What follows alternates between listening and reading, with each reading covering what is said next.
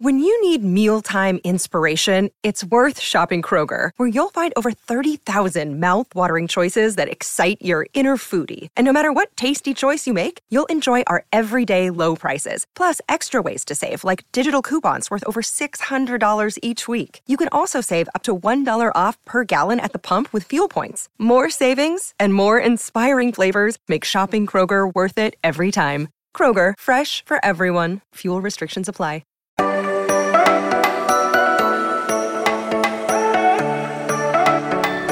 The Bengals survived to see another week in the playoffs as they are preparing to face the Buffalo Bills in Buffalo at Highmark Stadium. It's going to be cold, it's going to be freezing, but it is going to be fun football because that's what the playoffs are all about. Welcome into another post-season preview edition of the Strictly Stripes podcast. Muhammad Ahmad back with Andrew Gillis and Mike Nislik, less than 24 hours removed from a prime time thriller in the jungle against the Baltimore Ravens. And to set the stage for the week, Zach Taylor gave some updates for some injuries on the offensive front, of course, starting with Jonah Williams.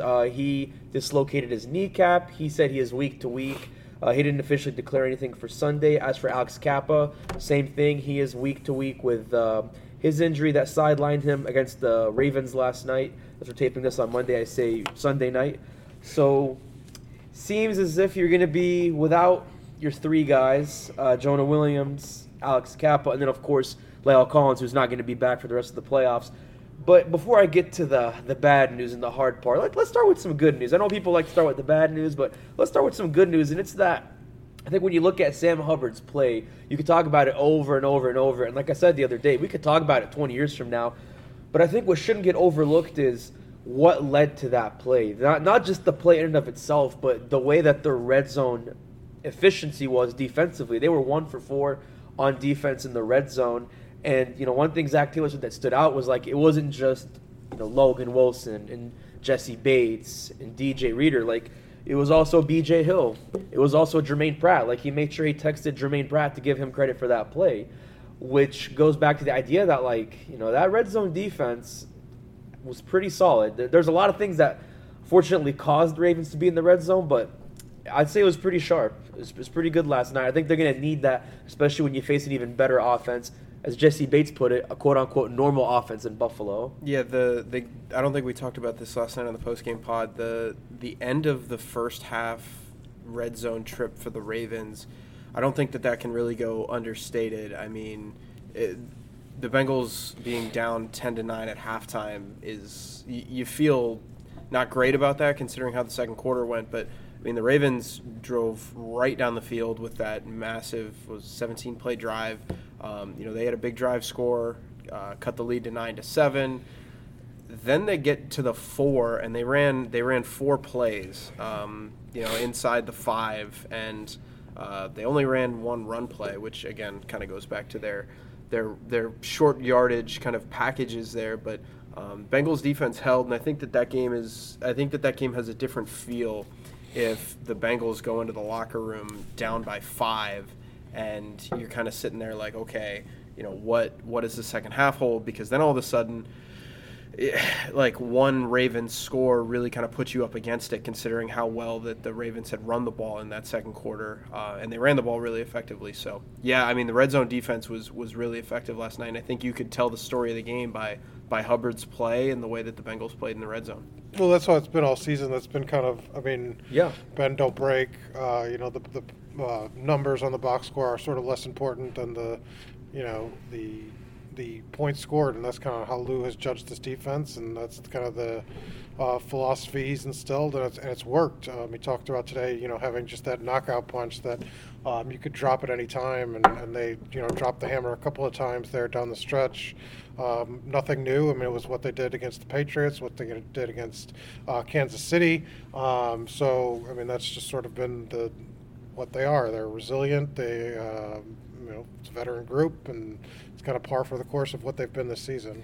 How fitting is it that, what we saw with Tyler Huntley fumbling the ball at the goal line, he's not even the first victim when it comes to a fumble that ended up saving a game, and in this case, saving the season for the Bengals.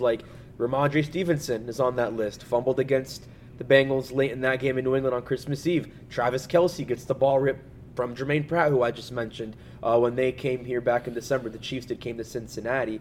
And so you're right. It's nothing new. What's just new is the fact that was the most exciting turnover they forced all year, and could say one of the most exciting in Bengals history. But, going back to what Jesse Bates said, he made a good point. The Ravens were not, as he considered it, to be a normal offense. They ran a triple option where, like you said, Andrew, they kept running with J.K. Dobbins. Tyler Huntley had some really good runs. He averaged like 6 yards per carry because clearly he was not throwing the ball well, with exception to a few throws. But you are facing a normal offense. You're facing Josh Allen, who was an MVP favorite entering the season and is still like a top 5 candidate. Even though he's not going to win it, he's still in the conversation. And we'll get to Buffalo and kind of how weird they played in their wild card game later, but how much do you really need to hone in on that? Because, they're going to face the Bills a lot more in the red zone, and it's going to be a lot tougher stopping that versus that triple option that the Ravens boast. Well, I mean, it's a completely different type of look. The Ravens, I was talking to Sam actually before the game, and he kind of talked about their run game is just different. They use pullers in different ways from other teams. They have a fullback, which not a lot of teams do. They're just their entire scheme of their run game. Even if it's a straight ahead run play and it's an inside zone play, it's a counter play. It looks a little bit different. It looks a little bit different than kind of other teams. Huntley's obviously not the running threat that Lamar is. We saw that last night. Like we talked about that in the media room. I don't know if you guys were there yet, but if Lamar is the one, all being equal, that takes that end around kind of where Huntley got to the 2-yard line, Lamar scores. Like Lamar has that ability. So, exactly. Huntley didn't have that kind of rushing ability, but it's still a unique look. Sure. And I think that it's just a totally different game because, we mentioned last night the weather still looks decent for Sunday, so like you're not really going to have any problems airing it out. There's not going to be 40-mile-an-hour winds with 8 inches of snow. So Josh Allen can really kind of whip that thing. So we're going to see because you're going from, you prepared for the Bills going on, what was that, January 2nd, and then you prepare for that. The game gets canceled, obviously, 3 possessions in. Then you have 2 weeks of kind of preparing for the Ravens. It's a little bit like, I guess what it would be like in college playing Army and Air Force or Navy and Air Force or whoever back to back. Yeah. It's a good analogy. You play those teams that are just so different. Now you get back into, okay, now we have more drop back passing. The Bills split up their run game pretty equally on Sunday. What day was it yesterday? Sunday. Between James Cook and Devin Singletary. So it's a completely different look, and it's just absolutely a curveball from what they prepared for the last 2 weeks. So it's going to be a big challenge. Yeah, well, I don't know that that's true because, they just had done it 2 weeks ago. It's basically, like you said, playing them within a short span, and they didn't have to use much of that game plan. Lou said they'd probably have to change up some of the stuff they did in the red zone because they got to see that on that opening drive. But when you have a large portion of the work done, they only have 2 games to scout after they were supposed to play. So I can't think of a moment they'll be better prepared for. They're pretty healthy, too, coming out of that one on defense at least. I think they'll be ready for the challenge. I don't think the Ravens are sort of a separate category, but they also know them better than anybody else, so it's not like you can't transition well. Yeah, that's a good point because obviously you have to see them twice a year every year. The Bills, this is the first time they faced them, I want to say, since 2019, which was, before Joe Burrow even got to Cincinnati. So it's not like they see these teams very often. And that was a way different team even 3 years ago. So it's something new, and I think we're going to see it more often. They're already going to be on the schedule next year because of the opponents that the Bengals are going to have to face. It'll actually be back in Cincinnati. So kind of like Burrow versus Mahomes, like we're going to see a lot of Burrow versus Allen in the coming future. And we'll talk more about that kind of matchup later in the week. But now to get to the rough part, because now we have to get to the bad news. And it's like I said, you're not going to have Lyle Collins. You're not going to have – it seems like you're not going to have Alex Capel, and you're probably not going to have Jonah Williams, which means you're looking at Jackson Carman making his first start all year after pretty much being inactive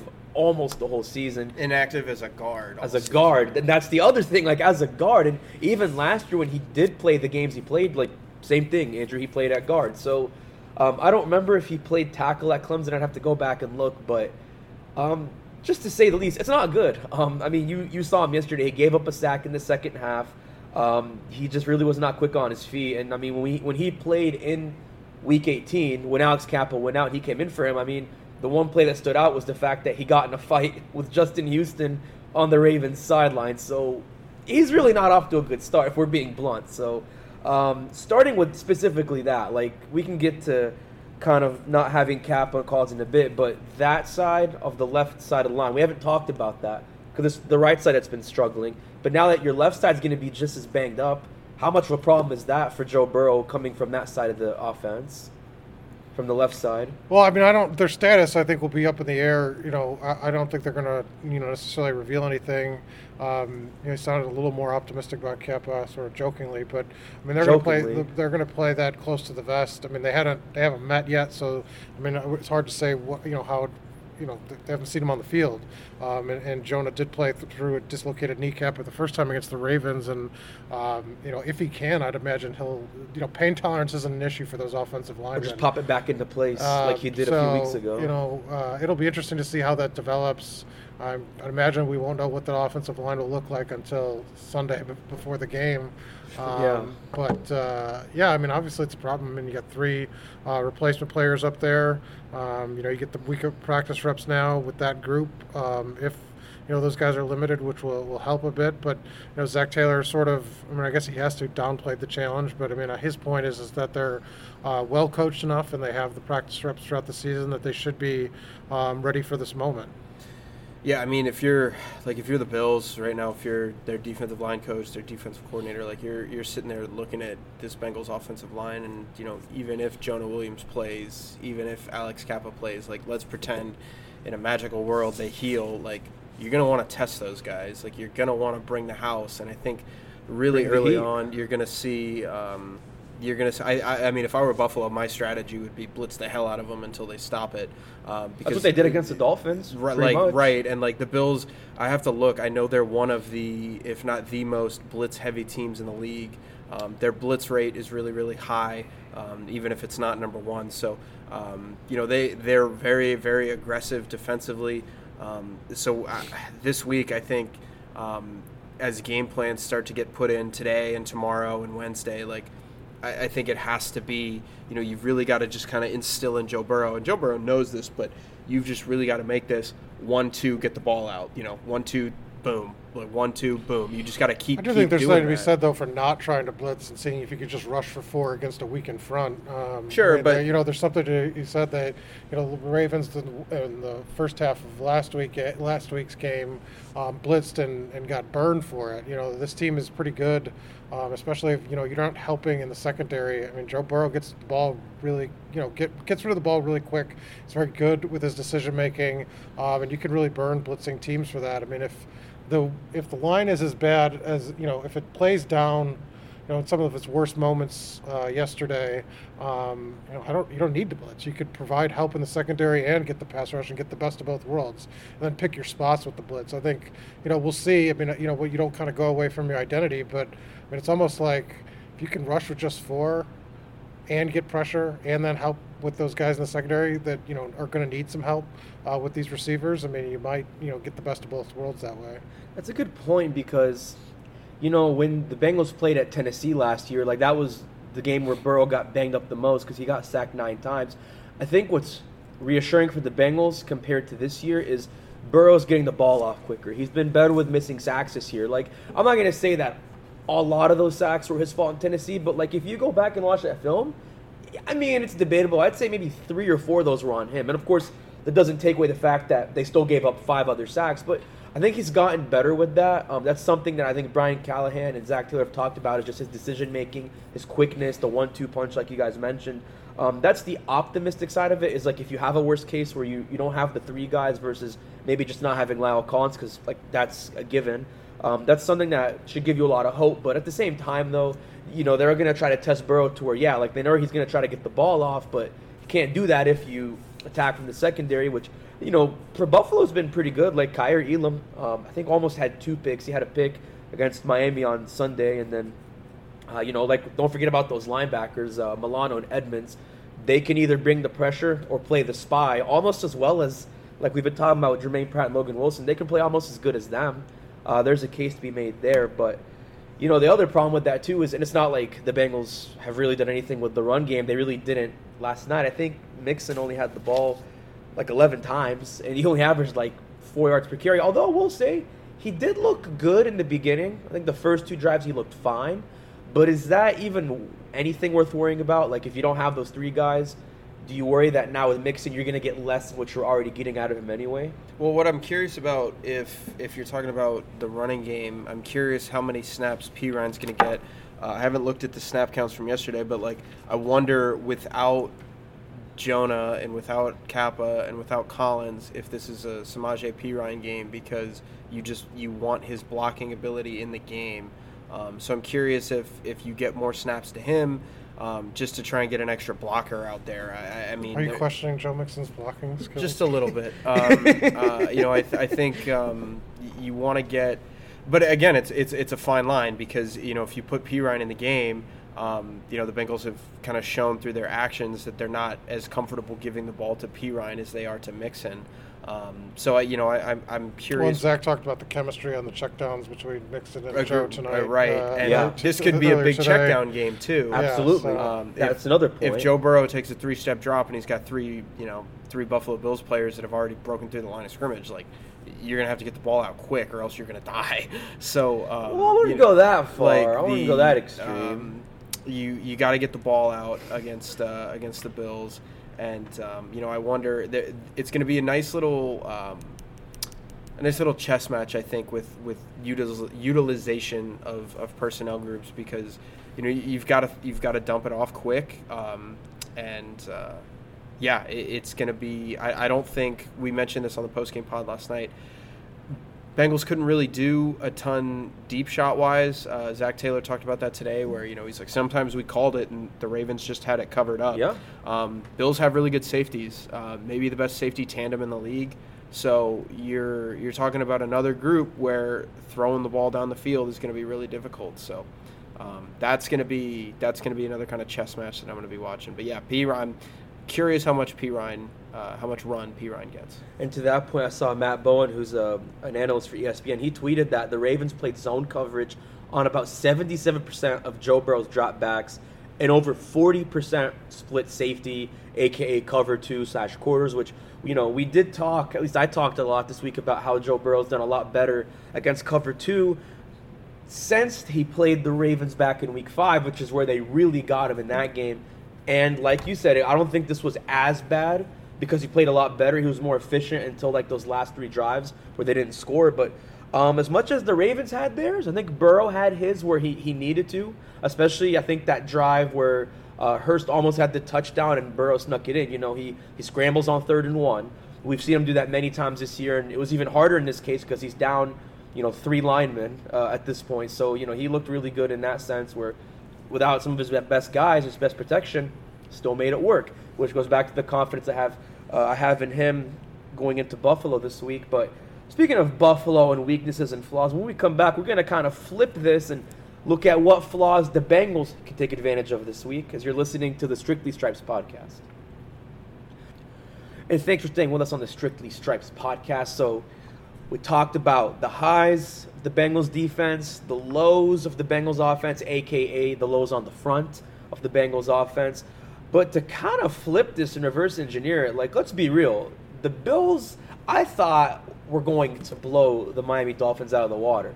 Because, number one, the Dolphins are a 7 seed. I get it's the playoffs, but they're still a 7 seed. And number two, they're not playing Tua Tagovailoa. They're not even playing Teddy Bridgewater. They're playing Skylar Thompson, who, I'm going to tell you, I did not know who he was until he came into the Patriots game that they played in the second to last week of the season when Bridgewater went down. Obviously, Tua's been in concussion protocol. I had no idea who this guy was. He did not look great. He threw 2 picks. He completed less than 50% of his passes. And somehow the Bills only won by 3. I mean, the thing that stood out to me from that is Josh Allen was just not good with the ball. He threw 2 interceptions. He fumbled, which was taken by Miami for a touchdown. That should not have even been the case. I mean, I've said before, like when we previewed the first matchup when the Bills were coming to Cincinnati for Monday night, I said the thing with Josh Allen is not even just red zone turnovers, like just turnovers. Like he made some really bad decisions. And I give credit to Miami's defense. I don't want to downplay the team, but I do want to also say their defense was great. But yeah, that is I'm very concerned about Josh Allen and kind of his decision making on a lot of those plays. I guess how much do you have concern for Josh Allen, and then how much do the Bengals look at that and say, I'm ready, give it to me? That's so weird. That was weird. I would look at that and say, hey, give it to me. I'm ready. Give me the ball. The thing with Josh Allen is that Josh Allen's playing through a hurt elbow. I don't think he's really been the same since he hurt his elbow earlier in the year. He's got the weird like UCL thing that you see in baseball pitchers, like Tommy John. Yeah, well, that's where it comes from. Yeah. Tommy John's the surgery name, but yeah, it's a UCL injury. So I don't know if he's been the same since then. But like you look at their last couple of games, they scored 31 on the Dolphins. Scored now, granted, they did have 2 kick returns, but Nyheim Hines is a good kick returner. They had 35 on the Patriots. They scored 35 against the Bears, 32 against the Dolphins. Like this offense is really good, and like even if because Josh Allen is kind of the epitome of that, like, no, yes, player, where everything kind of looks like it's breaking down, and then all of a sudden he just kind of makes magic happen. So, I think that you have to be kind of rightfully scared of what Josh Allen can do. He can throw the ball a mile. I think this is a game where, again, like, turnovers matter so much in the playoffs. Obviously, we saw probably the most extreme example we could have with the Sam Hubbard play last night. But again, like, but it happened. It happened. Right, but that's my point is you typically don't see 14-point swings a lot. Like the Ravens were about to be leading that game by 7 with 10 minutes left in the game, and then the Bengals went up by 7. You typically don't see those swings, but if Josh Allen's going to give you a few plays where you can make a play and turn a Bills' promising drive into a turnover, or put yourself in good offensive field position, like I think that's going to be a big key for the Bengals secondary this week, because Josh Allen will give you a few of those chances. But the flip side is they're not going to try to maximize possessions like Ravens did and right. limit you That's to true. 3. That's true. They'll go right back down the field after a mistake and get the points back. So I mean, it's just it's a team that I think feels very comfortable in a shootout. And right now... Well, which team? Because I think both teams do. I agree with Andrew on that. Well, I think Buffalo does, but I don't know that without your full complement of offensive linemen, the Bengals are in a position to be as consistent with that kind of approach. But we'll see. I think Buffalo, like you said, it's funny that the fans over there are disgruntled about an offense that's, top 5 in the league in almost every category, and I think when I looked it up was the only team that had a top 10 rushing offense and passing offense in the league, or one of 2. Yeah, I think you're right about that. Philadelphia was the other one. So for the knocks that he gets about turning the ball over or them not scoring as many points since that injury, I mean, very few teams can keep up with them. I mean, the Dolphins almost kept up with them. So in defense of those fans, and I'm not taking away from all those stats you mentioned, because like I said, there's a reason why Allen was an MVP candidate entering this year, but like you almost lost to I don't want to say you lost to a third-string quarterback, because it's not that simple, but like you almost... I mean, the Bengals almost lost to so that's what I'm saying. That's what I'm saying. I don't know. It's the playoffs. I know. I was going to say, I think you're making too much of that, because like the 49ers might be the best team in the league, and also, that was the only game. He's a backup. He's not right, a third string. Right, but he's still a backup. Like the 49ers are probably the best team in the league, or at least one of the best teams in the league, and that was the only game that wasn't close. Like every game around the league was close this weekend. Backup quarterback, elite quarterback, Brock Purdy, rising Mr. quarterback. Irrelevant. Like you're talking about, like every game was close. So I don't know how much you can really kind of dig into that, especially because the 2 games that you're referencing here, they're divisional rivals. Like the Bengals know each other really well. The Bengals know the Ravens really well. The Dolphins know the Bills really well. That's fair. I'll give that to you. That's the Ravens played 2 weeks in a row in Cincinnati, that's and fair. John Harbaugh said, we have a 2-week plan basically. Like they rested certain guys kind of with the understanding that they were going to come back here. We were in, I think it was the weekend we were in Tampa Bay. The Dolphins played the Bills on that. Like they played like a Saturday night game. It was the night before. It was like a Saturday. snowy game in Buffalo, and so like both these teams had played each other really recently. And the NFL is just such a close league where, it really takes one bounce one way and a game flips. And Yeah, I don't know if you really can take anything from, oh, well, the Bills only played a third-string quarterback to a 3-point win. No, I'm not saying it's that simple. I don't know I'm not that. completely reducing to that because I agree that's not fair. Like Miami's defense is still pretty good too. Like as much as Allen made some bad decisions, the Dolphins made some great decisions too. Like I'll give that to Mike McDaniel. Other than the horrendous play clock management, which I will go on a rant that I'm not going to go down, so I'm just going to say that besides that, he coached the game pretty well. I think the lesson here is every single team in the playoffs will have their weaknesses. Like on the AFC side, the Jags have to figure out how to not go down 27-0 like they did against the Chargers, even though they won. The Bengals have to figure out how to avoid letting Joe Burrow get beat up because you're probably not going to have some of your offensive linemen, depending on what happens this week. And then, the Bills, like, they got to work on turnovers. They got to work on, like, being more efficient with the ball, like, not letting Josh Allen lose the ball. And then the Chiefs just have to figure out why they can't beat the Bengals. Like, I know the Chiefs are that good. They don't really have many weaknesses or flaws other than the fact that, they just cannot beat the Bengals, which, assuming the Bengals and Chiefs both win this weekend, then we can talk more about that. But every team has its flaws. Everyone has its weaknesses. But it's a matter of who can overcome them the best. And we're going to talk about how the Bengals can overcome those flaws later this week. Stay tuned as we break down everything heading into Buffalo. It's going to be a great game because, like Andrew said, it's going to be a chess match, and that is why football is fun to watch. But once again, for myself, Andrew Gillis, and Mike Tyson, I'm Muhammad Ahmad.